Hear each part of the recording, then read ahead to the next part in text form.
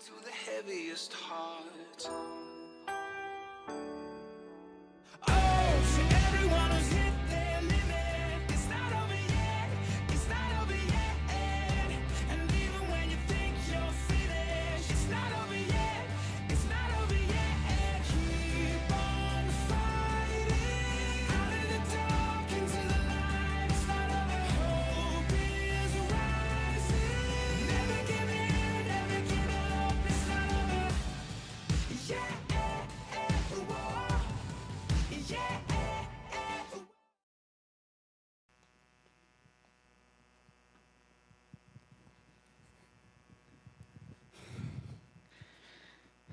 How could this happen? How could you let this happen, God? Why, God? Why? How could you let this happen to her? Peter, Hey, listen, I came as soon as I thanks could, for man. coming. How is she? How are you holding up? I don't know. Honestly, I'm a little angry. I don't know why God would let this happen to us. Listen, man, Why, God? you gotta calm down a little bit, okay? You gotta take a look, find the silver lining in all this. God's not just doing this, okay? Like, you gotta pray. Pray? Yeah. Pray. Pray to who? I just don't feel like God is in my life right now.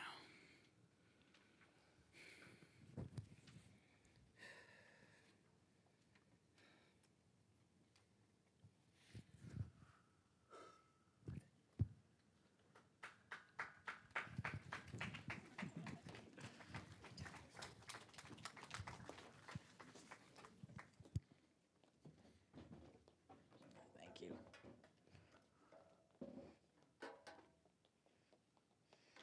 All right, well, good morning, everybody, and welcome to The Well. We're excited that you're here joining us as we're starting a new series today, as you just saw by the beautiful skit there. It's called In the Waiting Room. Now, I know that I get sometimes people tell me that every time I start a new series, I say this is going to be the best series ever. I've been told, okay? So I'm not going to say that this time. But what I will say is that this series, it hadn't been a series that I've been so excited to get to like this one in a long time. Because this series, we are going to answer a question that I promise you, every single person has either asked this question recently, could be asking it right now, or if, thank God, none of those two situations, and you better be prepared because you're going to be asking that question soon. And that question is simply this. That question is what do you do when there's nothing you can do? What do you do when there's nothing you can do? What do you do? We all have things in life, problems, circumstances, relationships. What is it that you do when you have tried to solve the situation and you prayed and you fasted and you did church and you did money in the box, like you did everything that you could to solve it, and some problems just can't be solved. And all it seems that's happening is that every day I'm trying more and more, and it just seems like I'm getting further and further from the solution. So the question I'm going to answer here, starting today and over the next 5 weeks, is what do you do when there's nothing you can do? What do you do when you're in a season of life where it is what it is? What do you do when you're in that season? When, let's go through and give some examples. It could be everyone's got something. Let's say it's marriage. Let's say you're in a season in your marriage where it is what it is. And on the outside, everything looks fine. We smile, we laugh, we joke, we go to people's house for dinner, they come over to our house for dinner, everything looks fine. But we know on the inside it's not fine. And we love God and we don't want to do anything bad, so we're not going to divorce. But he's not going to change and she's not going to change, so we're just going to be miserable because there's no solution. What do you do when there's nothing you can do? Let's say you're single. Nice, single, beautiful lady, beautiful on the inside, beautiful on the outside, did everything right to prepare to be a beautiful bride one day, but everyone is friends and nothing more than friends. And what do you do? What do you do when you know what you can do to attract more guys, but then you're going to be attracting the very guys that you don't want to have anything to do with? So what do you do when there's nothing that you can do? How about professionally? You had a dream of where you would be one day. And I don't want to say that you're not there. I want to say that you will never be there. Something happened. You came to the realization you can never achieve your dream. What you worked your whole life for, you can never achieve it. What do you do when there's nothing you can do? What if it's a health problem? Yeah, it's not a fatal problem. You're not going to die. But there's really, the doctor said, there's nothing we can do to get rid of the pain. You're going to be in pain the rest of your life. It's going to debilitating pain, and there's nothing really you can do about it. What do you do when there's nothing you can do? I can continue to go on. What do you do when there's a lost loved one that you can't live without? That no matter how long you spend in this waiting room, the doctor comes out every time and says the same thing, that she's not coming back. What do you do when there's nothing you can do? What I'm talking about here in this series, I'm not talking about small problems. I'm not talking about my boss said I can't work from home anymore. What do I do? Pray for me. I'm talking about the circumstances and the situations in life that 100% affect your ability to be happy. What do you do when there's nothing that you can do? You see, that's why we call this the waiting room. Because I don't know if you've ever spent much time in a waiting room of a hospital. It is the worst place to be in the world. Because everyone is looking at each other you read in people's mind are, what are you in for? What are you in for? What are you waiting for? And you hope, you look at your own situation. After sitting in a waiting room, you cannot complain about the little things that happen to you in life. After you see the mother with the 3 children and the husband inside and she's just waiting. What do you do when there's nothing you can do? And she knows what do you do? You're helpless in a waiting room. You're helpless. It's the worst feeling in the world. Like I want to go inside there and say, what are you doing? What's the status here? But I wouldn't understand it. And if I did understand it, couldn't do anything about it. It's helpless. Information, nothing. I'm in a waiting room. My hands are tied. What do you do when there's nothing you can do? Unfortunately for many of us, the waiting room has become the new reality of life. The waiting room is no longer a place that we were in for a season. It's become home for us. And we start to put pictures up on the wall in the waiting room, and we live our whole lives in this waiting room, waiting for something that is never going to come, waiting for a solution that seems to be getting further and further away. Question we're going to answer this series, what do you do when there's nothing you can do? I know what I could do, but 9 out of 10 times when you're in the waiting room, any way of fixing the problem usually makes the problem worse. Like I said, back to my example, I'm lonely, I'm single, I'm lonely. I know how I can solve it, but that's most probably going to lead to more long-term loneliness. What do I do when there's nothing I can do? I'll tell you what we're tempted to do. We're tempted to give up. We're tempted to run away. We're tempted to live in denial. No, it's not that big a deal. We're tempted, the biggest temptation is to compare our lives with other people's lives, right? This is what we do. We sit here in my waiting room, and we look around and we say, that's supposed to be me. And that person, I just got engaged, and we're so happy for you. But we really hate your guts. Because that's supposed to be me. Oh, and they just had another child, and they're so happy, and everyone's so happy. Oh, that's great, and buy you a gift, but I hate your guts too. Because you're living my life. And I've had people tell me this. I've had people tell me, I look around, and I see everyone else is living the life I was supposed to live. And I look at my life, and I say, this wasn't in the script. And if I believe in God, I'm angry at God. If I don't believe in God, I'm still angry at God. I just don't know who I'm angry. I'm angry. I don't believe in you exist, but I yell at you all the time. But I don't believe in you. But I'm angry at you. And the reason I don't believe in you is because I'm talking to a God I don't believe in, telling him how angry I am at him. What do you do when there's nothing that you can do? You know the worst thing that happens when you're in the waiting room of life is you always end up running into that guy. Do you know who that guy is? We hate that guy. And let's just say it all together. We hate you if you're that guy. That overly Christian guy, overly Christian or girl, overly Christian, and you know that their life is just so Christian perfect. And they let the whole world know about it on Facebook and Twitter, and you see their perfect life. And then they come to you and you say that you're struggling, and they say, oh, I know how you feel. And you don't know how I feel, but you're just saying that. I know how you feel. You know, I just prayed and had a great miracle happen to me. You see, what happened to me is I lost my keys, okay? And I prayed to God, said, God, I trust in you and I believe in you. And then my husband came home from work. He's the great husband and he's the best. And he came home and I heard a jingling in the door and I left my keys in the door and praise God I found my keys. you want to scream, I hate you. Because you wouldn't know a problem if it bit you on the nose. You want to talk about problems? Let me tell you about my life. Have a seat. I'll take it by the laughter that you can relate. What do you do when there's nothing you can do? I'll tell you what you shouldn't do. Usually when we're in the waiting room of life, we come to 3 incorrect conclusions. We come to 3 incorrect conclusions about life, about myself, based on these waiting room seasons of life. And we say, first of all, I'll never be happy again. I'll never be happy again. Oh, for the days of middle school. That was when I was happy. I'll never be that carefree again. Oh, for the days of college when my parents paid for everything. Oh, those were the days.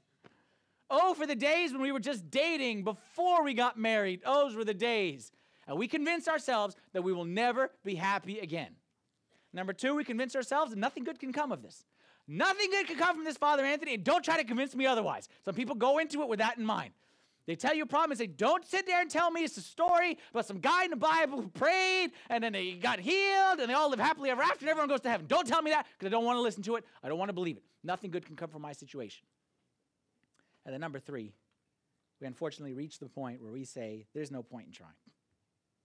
There's no point in trying. I did everything I could. There's no point in trying anymore. We just give up.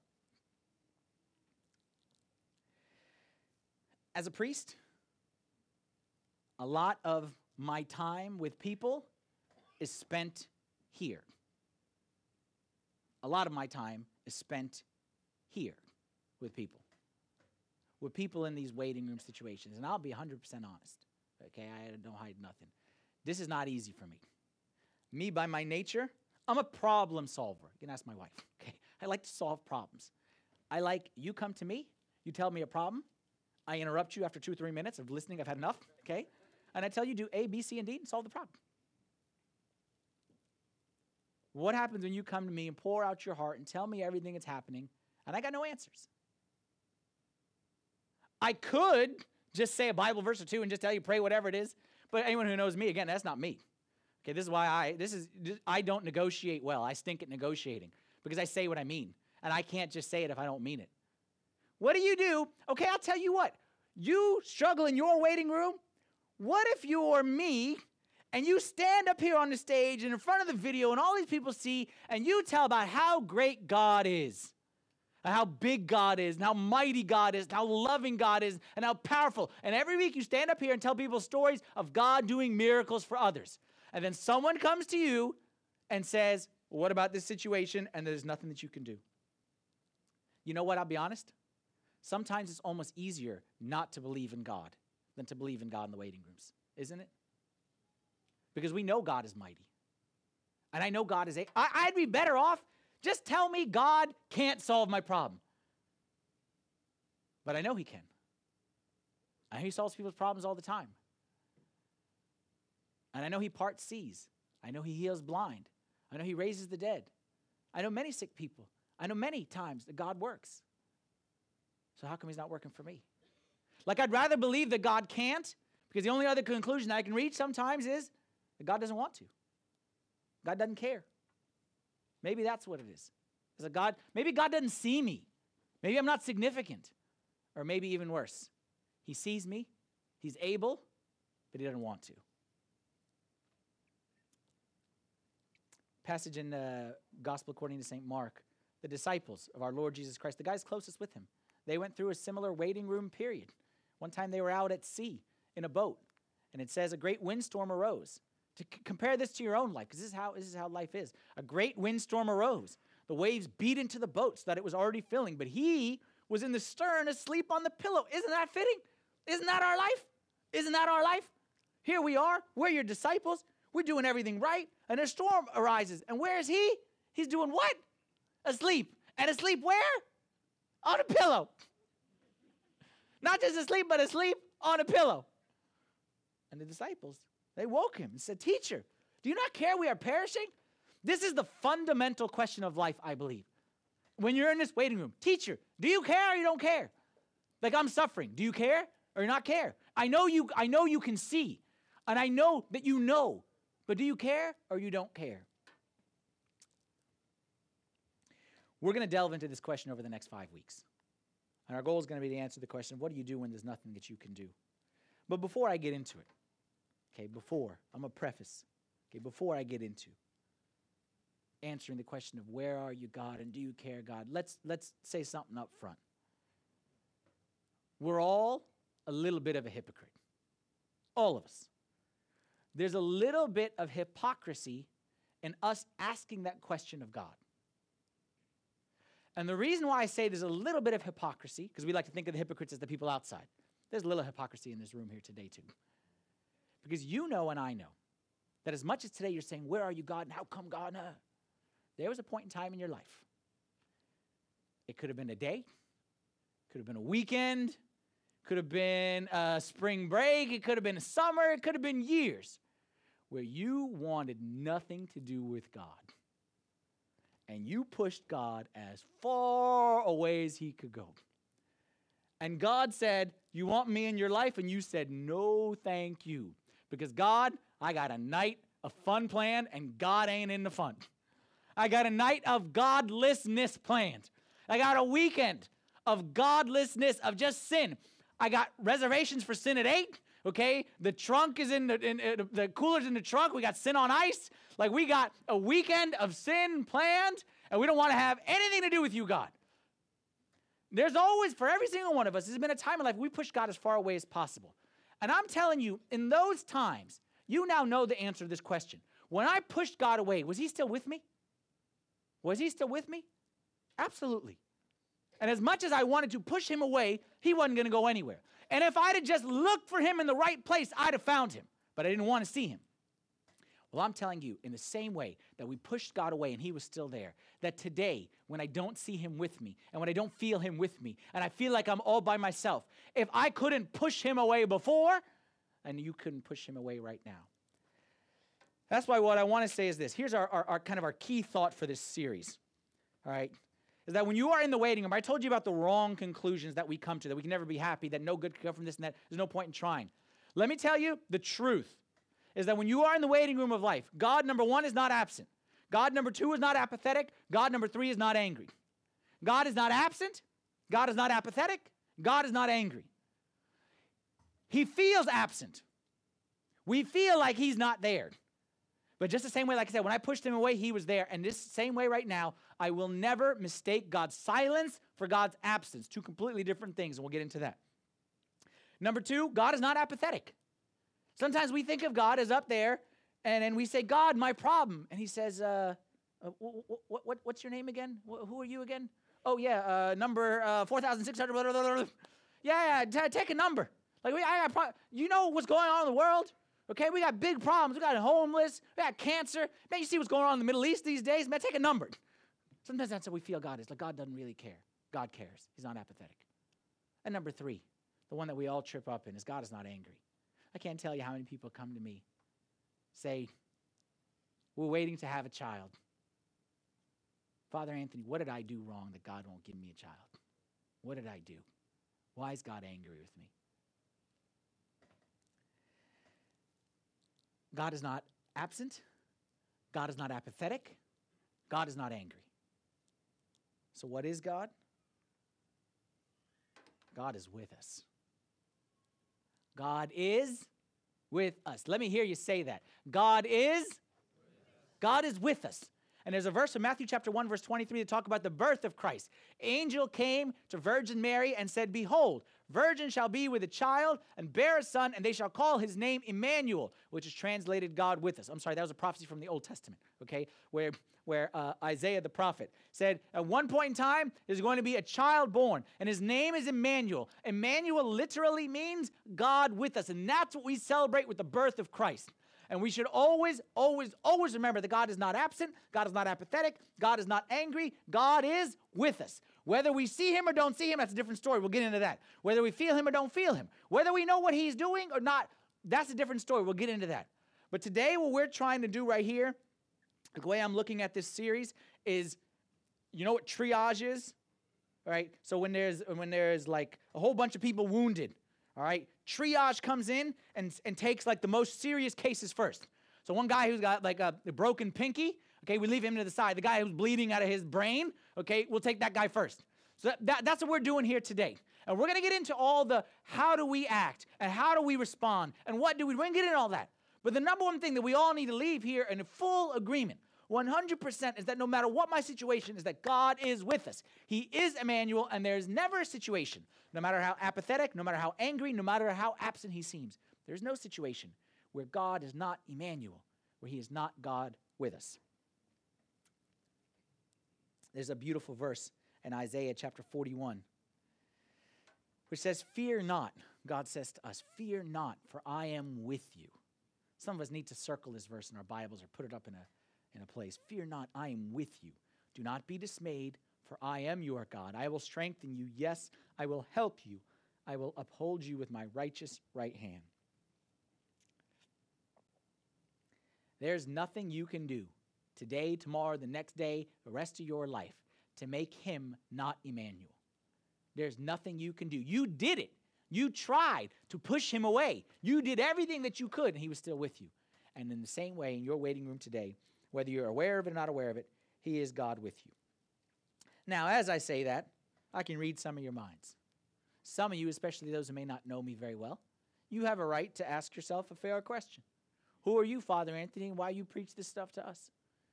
And you probably sitting there and saying to yourself, thinking one of two things probably. Like I said, number one, you might be thinking that nothing bad ever happens to me. That it's easy for you to say, Father Anthony, nothing bad ever happens. You never have to go to these waiting rooms. You never have these doubts. You never have these struggles. And I say, if that's what you're thinking, you're 100% wrong. Because you know what? You got your waiting rooms. I got my waiting rooms. And I got my waiting room plus your waiting room because I visit you in your waiting room as well. So I ain't just carrying my own waiting rooms. I'll be honest, my own waiting rooms are easy. What really troubles me is your waiting rooms. Because I'll be honest, 100% honest. There are some times that you come and sit with me, you tell me your situation, and I find myself struggling with doubts as well. And I find myself saying, you know what? Maybe she's right, God. Maybe you are angry with her. Did she do something? So you know what, God? Maybe he's right. Maybe you're not fair. Because I don't see you treat this person this way. Why, God, you won't answer? It's harder for me because you can doubt and then ask me, and I have to know the answer. But when I doubt, and I'm the answer guy, like if the calculus teacher doubts calculus, then we're all in trouble.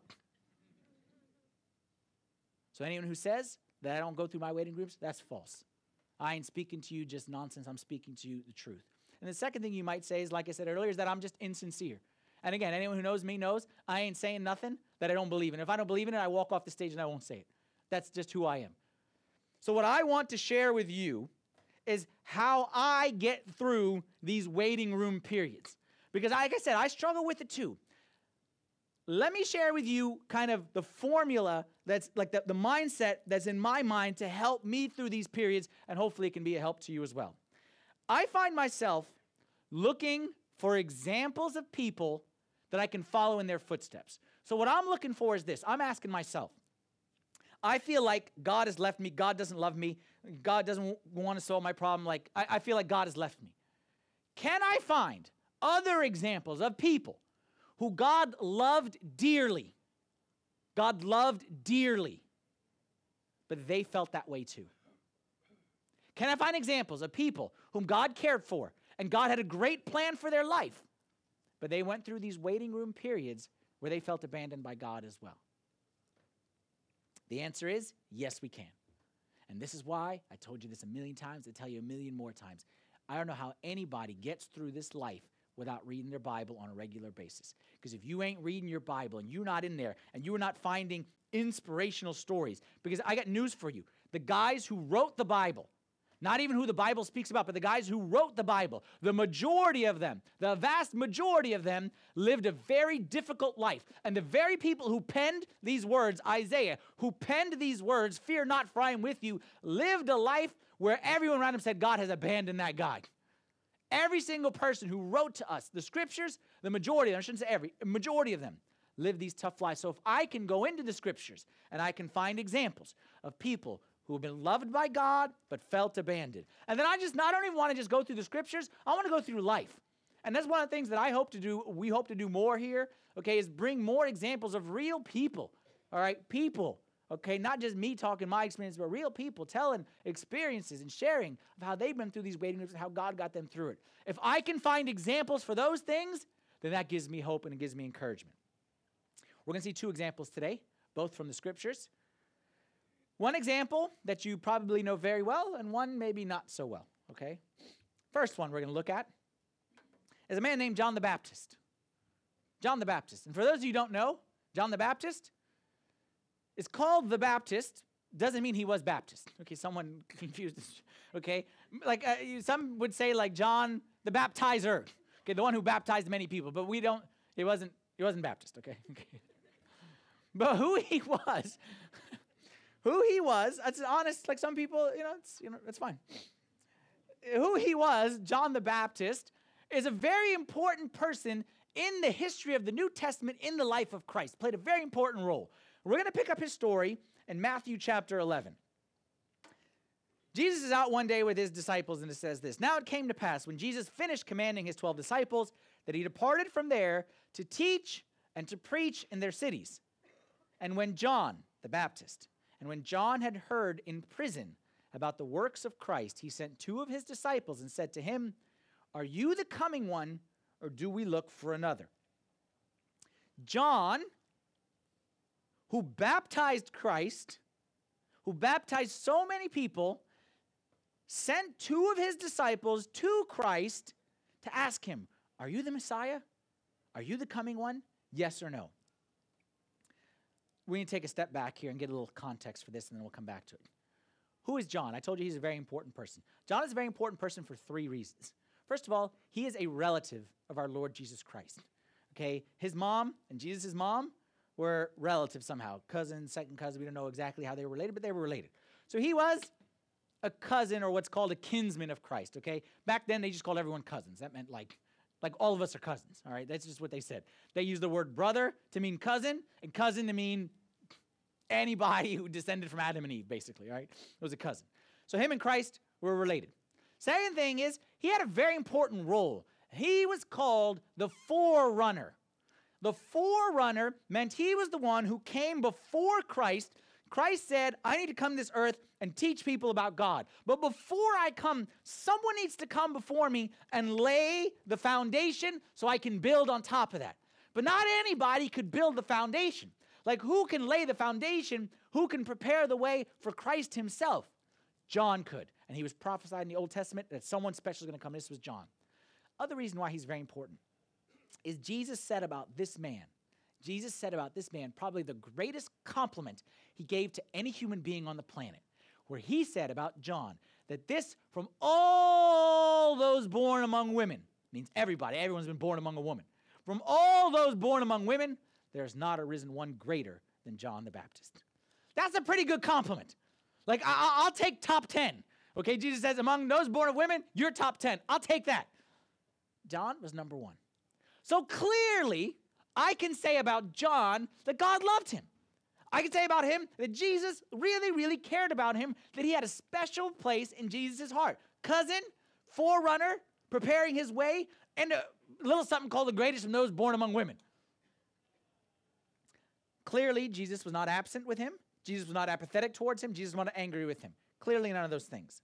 However, where is John sitting right now while this story is taking place? John is sitting in prison. How did he get in prison? Well, the story goes, John got into a little bit of political problems. Okay, he was kind of he was a rebel. Okay, so there was this guy who was king. His name was King Herod. Herod, his name was Herod Antipas. Okay, he was the king during the time of John the Baptist. He is the son of the Herod who was king during the time when Jesus was born, all right, who killed all the babies in Bethlehem. Okay, so this was Herod the Great is who he's referred to. And then he had a son whom he named Herod Antipas. He also had another son whom he named Herod Philip. The guy liked his name. Those 2 Herods, who are brothers, had a niece named Herodias. It was like some kind of ego trip thing, all right? You just named everyone after yourself. They were not very creative. So you had Herod the Great, killed all the babies. Then he went away. His son Herod Antipas is now the king. He had a brother, Herod Philip. They had a niece, Herodias. And we had a little love triangle taking place here. So if this isn't weird enough that they're all named the same name, Herod Philip married Herodias. Don't ask. Back then, somehow it was okay. Herod Philip married his niece, Herodias. Herod Philip went away on a business trip to Rome. While he was gone, Herodias became friendly with Herod Antipas. And while he was gone, by the time he had come back, she had left Herod Philip, Uncle Herod Philip, and she had married Uncle Herod Antipas. Too bad there was no reality TV back then, huh? John, never one shy, saw this situation, and he spoke up and said, this ain't right. It says it this way. Mark chapter 6, verse 17 and 18. For Herod himself, this is Herod Antipas, had sent and laid hold of John and bound him in prison for the sake of Herodias, his brother Philip's wife, for he had married her. See that? Herod Antipas married Herodias, and then John was going around. John had said to Herod, it is not lawful for you to have your brother's wife. And the story, the tradition teaches us that he was always saying, it is not lawful for you to have your brother's wife. Not lawful for you to have your brother's wife. And they said that it was almost like a voice in their heads, even after John had died, that they would see visions of John saying, it is not lawful for you to have your brother's wife. And that's what he kept preaching that message. Herod, because he was a king, didn't care much. He didn't bother him too much. But Herodias, this was not good for her. And she was not happy. So Herodias orchestrated it that John would be sent for and taken to prison and kept in a prison fortress in a city called Machaerus. Machaerus, which we'll see on a map in a little bit. Machaerus was where Herod had a fortress built for himself way out in the desert, and John was sent to this prison dungeon. And when you were sent out to the desert dungeon, it's not like today where you have like your rights and 3 meals a day and none of that kind of stuff. Don't believe none of the stuff in the movies. Back there, they sent you to a dungeon. They sent you to a dungeon, and they didn't care about you. They didn't feed you. If you had friends to bring you food, you ate. If you didn't, no one cared. They just threw you in there, and they come one day, and if you're dead, they just throw you out. Being in the inner dungeon was the worst place imaginable, and that is where John is sitting. So while John is here in Machaerus, his disciples come to him, and he tells his disciples, go back to Jesus and ask him, are you the Messiah or not? Now, why did John tell them to ask? There's two theories on this. Some people say because John had begun to doubt whether Jesus was the Messiah, because clearly before that, John knew he was the Messiah. When he baptized him, he said, this is the Lamb of God who takes away the sins of the world. So some people say John began to doubt that, and we would understand why he was doubting that. The guy's rotting away in prison. Most people, first of all, if this is what you believe, that's fine. It doesn't take away, like, John was a human being, so it doesn't take away from the greatness that he was if he had a doubt. We all have doubts. It doesn't take away from that. However, it's commonly held that that was not what was taking place, is that John was sending his disciples to go to Jesus because it was his disciples who began to doubt. And why would his disciples doubt? Because here they are with Jesus, and they see miracle, miracle, miracle, miracle, miracle, miracle, miracle. And then the forerunner, the cousin, the one who's the greatest, is rotting away in prison. So are you who you say you are, or you're not who you say you are? And if you are, how come my master, how come John's in prison? Are you the Messiah? Are you God or not God? And he sent them to ask. In Matthew chapter 4, when Jesus found out, okay, show you why the disciples of John were struggling. When Jesus found out that John was in prison, now, when Jesus heard that John had been put in prison, I'm not going to show you the rest of that verse yet. What do you think it says next? What do you think it says next?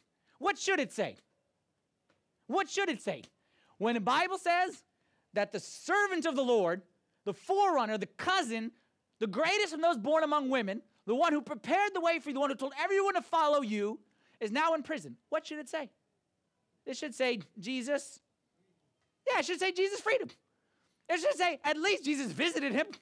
Okay? At least Jesus went and you know, like made a key. Like he can make stuff, make a key. Give him the key. Okay?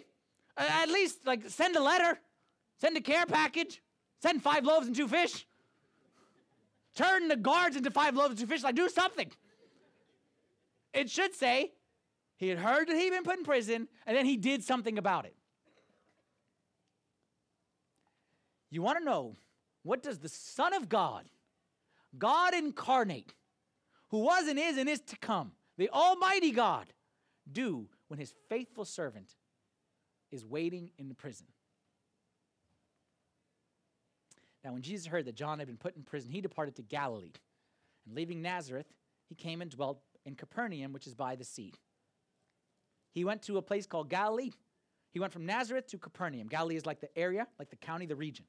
Okay, he went to Capernaum. What does that mean? Let's look at a map. I don't know if y'all can see clearly here. Jesus was hanging out in Nazareth, okay? In Nazareth over there. John was hanging out in Machaerus. This little black line right here, that's the Jordan River. It goes from the Sea of Galilee down here, okay? Machaerus is southeast. Nazareth is up there, and Capernaum is up there. So when Jesus heard that John had been put in prison in Machaerus, we expected that he would go here. But where did he go? He went here. The one who is your forerunner, is the faithful, is stuck there. And you said, oh, it's very important that we now go here. Okay, what's life like in Capernaum? Well, this is a picture of Machaerus. Okay, this is modern day. If you were to go to Israel, Herod's temple, okay, is still like a site that you can go visit. And this is what it looks like right here. Middle of nowhere, up on a high mountain, middle of nowhere. Here actually is like a diagram of what it looked like back in the day of John the Baptist. And this was a fortress, and look at what's surrounding it. Nothing. Absolutely nothing. This is where John is hanging out. This is where John's going to spend the rest of his life. Jesus is in Capernaum. Capernaum is by the sea. You want to know what Capernaum looks like? John is, and Jesus is. Where's Jesus? While John is rotting in prison, what's Jesus doing? He's at the beach. He's at the beach. He's kicking back. Got a nice 5 loaves and 2 fish sandwich. Like he's just kicking back. Chilling out, doing miracles, hanging. And he didn't go there until he found out John was there. How are you feeling if you're John? How are you feeling if you're John? You want to make it worse? Hold that thought. You know how you feel now? You want to make it worse? Watch this. Let's go back to the verse that we started with here. Now it came to pass when Jesus finished commanding his 12 disciples that he departed from there to teach and preach in their cities. And when John heard in prison about the works of Christ, he sent 2 of his disciples and said, are you the coming one, or do we look for another? Watch what Jesus says. Watch how Jesus responds. You are already annoyed about that he left you there. He's in Capernaum. You're in Machaerus. How does he respond to his disciples who say, are you the coming one or not? Our master is asking. Jesus answered and said to them, go and tell John the things which you hear and see. The blind see, the lame walk, the lepers are cleansed, the deaf hear, the dead are raised up, and the poor have the gospel preached to them. What is Jesus doing? It seems like he's rubbing it in, isn't he? I come to church. I got problems. I need help. I need God. And what happens when I come to church? God is so great. He solved this person, this person, this. He solved everyone's problems. He just solves problems. He solves them. Like water in the wine. Walk on water. Like anything God can do. Dead, he raises the dead. Blind, he heals the blind.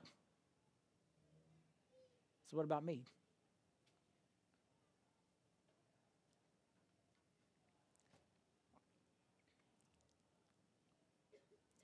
Jesus told the disciples of John, tell John he can believe in me. Why? Because of everything I do for everybody else except him. I ain't making this stuff up. This is why, by the way, this is a side note. Anyone who doubts the authenticity of the Gospels, of the New Testament, if I was making up a religion, I would not put this in there. I wouldn't. Would you put this in there? Jesus by the beach? Tell him everything I've done for everyone else? If I'm making up a religion, I'm not putting this in there. The only reason I'm putting this in there is because this is what it says. When you're in the waiting room, doesn't it seem like everyone else is getting their prayers heard? And everyone else is getting their miracles done? And everyone else is solving their problems? Everyone except me. And we put on the happy face, and we put on the smile and the church and the praise God, the hallelujah. We put on the face. But deep inside, it is crushing. If that's how you feel, you're in good company, because that's where John the Baptist was. And after Jesus said this verse, he said another verse, which we probably don't understand, which you may have read before, but you probably didn't understand it. But hopefully now you will get it. Next verse after this, Jesus says, "And blessed is he who is not offended because of me." After Jesus says, "Tell John, the blind see, the lame are healed, the deaf hear, and blessed is he who is not offended because of me." You know what that verse says? Blessed is the one who, when he sees, when he's in the waiting room and everyone else seems to be getting their prayer answered, blessed is the one who still trusts in me when it seems like nothing's working. Blessed is he who trusts that my silence does not equal my absence. Blessed is the one who is not offended and stumbles on account of me and my ways of doing things. Because you have your ways as humans, I have my ways as God, and the distance between my ways and your ways are big. Blessed is the one who can trust in my ways, even when they are so night and day different from your ways. Blessed is he who is not offended because of me. That's John. That's the story that you may not have heard. Second story, I bet you're probably more familiar with. We're going to a story of a guy named Lazarus. Story of John ends with John dying in prison. Story of Lazarus ends a little bit different. Fast forward now to kind of the end of Christ's ministry a little bit, and by this point in time, Jesus is very famous. All the people love him. All the people think that this is the Messiah, and they say, this is the guy who's going to give us freedom, and everyone worships him. He did all kinds of miracles. And while Jesus is in the midst of like the height of his popularity and powers and miracles, he gets some bad news one day from a friend. John 11, verse 3. Therefore, Jesus is out with his disciples, and they're just hanging out and preaching and do what they do. Then the sisters sent to him, the sisters of a guy named Lazarus, sent to him, saying, Lord, behold, he whom you love is sick. Lord, he whom you love is sick. I just want to pause right there before I go with the rest of that story. What happens to you if you're sitting there at work and you get a message from a secretary, interrupts your meeting, says, he whom you love is sick? What do? What goes through your mind? Like, if I go and someone comes to me, the one whom you love, like no name. Like it's not so-and-so is sick or so-and-so. The one whom you love. I mean, that person who's really, really close to you. Like someone comes and says to me, the one whom you love is sick, I automatically think of my wife or my kids. The one whom you love is sick, like someone really, really close. You're sitting there at work, and someone says, the one whom you love is sick. What do you do? What do? You're in a board meeting. You're making a presentation. You're answering in. Like, you're somewhere. The one whom you love is sick. What? Excuse me? How? Where? Let's go. We got to do something. The one whom you love is sick. This is in code red kind of a situation. Action needs to be taken. Now imagine, not that you were at work, but imagine you're Jesus. You were the one who just yesterday healed 10,000 strangers. Entire villages. Jesus would go and it says, heal all their sick. Jesus healed people he never even heard of, never going to see again. And now, the one whom you love is sick. What do? This is a no-brainer. Okay, let's roll. What does Jesus do? John 11:5. Now Jesus loved Martha and her sister and Lazarus. So when he heard that he was sick, he stayed 2 more days in the place where he was. Jesus was close friends with Mary, Martha, and Lazarus. They were brothers. They were 2 sisters and a brother, Mary, Martha, and Lazarus. Jesus loved them, hung out at their house. Jesus was very tight with them. Lazarus gets sick, and they tell him, Mary and Martha send to him, say, Jesus, the one whom you love is sick. And he knows exactly who that is. And because Jesus loved them so much, what did he do? The disciples said, Jesus, the one whom you love is sick. We just heard. And they all got up and packed their bags. And he said, have a seat. Jesus, the one whom you love is sick. Let's go do some miracle. What's for lunch?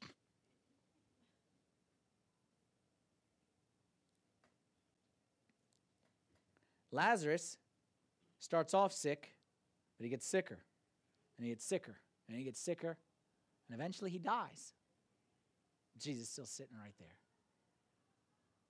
The disciples thinking to himself, I know he loves him.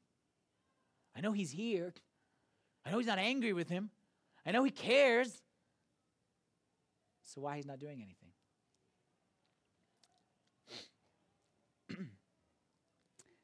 I'm going to stop the story there. And for those of you who know the story, you know that it ends with Lazarus being raised from the dead. That's not the point of the story, though. That's not the point of the story. The point of this story, that's why I'm stopping here. I don't want the message to be that God loves you, he's with you, he's going to solve all your problems. That is not the point of the story, because that's the exception. John the Baptist got his head cut off in prison. In his waiting room, ended up with his head getting cut off. All the apostles and disciples, except one of them, all of them end up getting killed as well. So Lazarus eventually makes it out. God does a miracle for him, but that is the exception, not the rule. So don't think that I'm sitting here saying, be patient, God's going to answer you. That's not what I'm saying. My goal here today, I had one goal that I prayed about and prayed about and prayed about. My goal was to create in your mind a new category. We have in our minds categories, if-then statements. If I'm good, then God will do this for me. If I'm bad, then God won't do this for me. If my life looks like this, that means God loves me. If my life looks like this, that means God doesn't care. We have categories. I want to create a new category in everyone's mind that says that God can love me dearly, can care about me more than anyone else in the universe, and I can have miserable problems in my life. A new category. I can be in prison in Machaerus, in the middle of the desert, and God can be so powerfully with me, caring about me, loves me. I want to create a category in my mind that looks at the waiting room circumstances, and doesn't connect that with God's love for me, his care for me, or his ability to solve. For Mary and Martha, at this moment in time, they're thinking to themselves, he doesn't love us. He doesn't care about us. He doesn't want to solve it. Because if he did, then he would. John's disciples, if he did love him, then he would. Well, we're creating a new category here today, which is that God loves you more than you can imagine. And your waiting room is not indicative of his lack of love for you. It doesn't mean that he is absent, doesn't mean that he's apathetic. It doesn't mean that he's angry with you.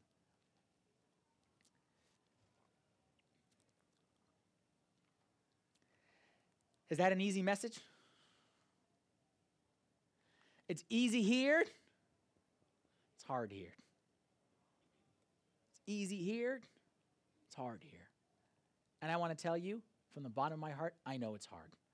And I don't want anyone to think like I make jokes and I laugh and I try to make it, funny. But I know when you get out of this room and you go back to your waiting room, it's not funny. And I know that. I know it's painful. And I know we sit here and talk and we say stuff, and I know the reality that's waiting for you out there is not easy. But I'm telling you with all my heart that God is not absent. God is not apathetic. And God is certainly not angry with you. God is with us. And we together are going to find out. Just like when we pushed him away, he was with us. We're going to now embrace him, and we're going to see him with us so powerfully, so strongly. And we're going to see that over the coming weeks. But we must be convinced that this category exists. That it's not indicative of something I did or something that he stopped love. It's none of that stuff. In the beginning, remember those 3 statements that we said? We said that I'd never be happy again, that nothing good can come from this, and there's no point in trying. Well, now that I know about Emmanuel, now that I know that God is with me, I'm going to flip each of those 3 statements, and I'm going to say this. Now that I know that God is with me, I can be happy again. Something good will come from this, and there's purpose in my pain. Let's say those together. Okay, we need to say that together. Let's say it all together. Number one. Number one, I can be happy again. No, say it. Stress on I can. Say it. I can be happy again. That no matter how miserable my life may seem today, and no matter how much it was good and it's been so bad, I can be happy again. Number two, say it with me. Something good will come from this. No, stress on will. Something good will come from this. That I may not see it today, and I may not see it tomorrow or the next day, but I trust there'll come a point in time, maybe 10 years, maybe 20 years, maybe 30 years, I'm going to look back on this, and I'm going to say that was the worst time of my life, that was the best time of my life. Because the best thing out of my life that happened came out of that period of my life. Because that's where I learned God's ways. I learned how to, blessed is he who's not offended because of me. And I learned that in those tough times. Something good will come from this. And then number three, there is purpose in my pain. Say that with me. There is purpose in my pain. God is not absent. God is not apathetic. And God is certainly not angry. You know what? Some of us, sometimes the best therapy, sometimes we just need to hear ourselves say this again. And if you struggle with this, man, take this home and just say it to yourself tomorrow morning. Say, you know what? I can be happy again. Something good will come from this, and there is purpose in my pain. Sometimes you just need to hear yourself say it to believe that it can happen. I know that those waiting room periods in life, they aren't easy. But if there's ever a season in life, where no matter how dark the night may seem, we know that the star will shine again. It's this Christmas season. It's a season of hope. It's a season where God, in the midst of darkness, Emmanuel came, and God shined his light. And you know what? In the beginning, it was just a little baby light. And a lot of people didn't know it. A few shepherds caught wind of it, some wise men, but the vast majority of this earth had no idea that the light was there. That they had no idea that God was with us. They had no idea God was with them. But eventually they found out. This is the season where we know that God is with us. And it's my prayer that over the next 5 weeks together, that we understand, what do you do when there's nothing you can do? Let's stand together and say a prayer, please. In the name of the Father, and the Son, and the Holy Spirit, one God, amen. Lord, we thank you that you are Emmanuel, and you are God with us. And we thank you that even when we push you away, you won't leave us. Lord, we really need you during these times. We need you when we can't feel you, and we can't see you, and we can't understand you. But we know that you are with us. And I pray, Lord, that during this series, during these coming weeks, that you would reveal yourself to us. And that you would teach us to trust in you and to understand your ways more, and to not be offended by you, but to trust, Lord, that your absence, that your silence never equals your absence. That you are always Emmanuel, God with us. Pray, Lord, for those who are struggling to feel your presence in their life, those who are struggling to believe that you are with them. Pray, Lord, that you would work mightily in their hearts, mightily in their lives during this coming week. We pray this in the name of your Son, our Lord Jesus Christ, with the prayers of all your saints. Hear us as we pray thankfully. Our Father, who art in heaven, hallowed be thy name. Thy kingdom come, thy will be done, on earth as it is in heaven. Give us this day our daily bread, and forgive us our trespasses, as we forgive those who trespass against us. And lead us not into temptation, but deliver us from the evil one. In Christ Jesus our Lord, for thine is the kingdom, the power, and the glory forever. Amen. Thank you all very much. Have a great week.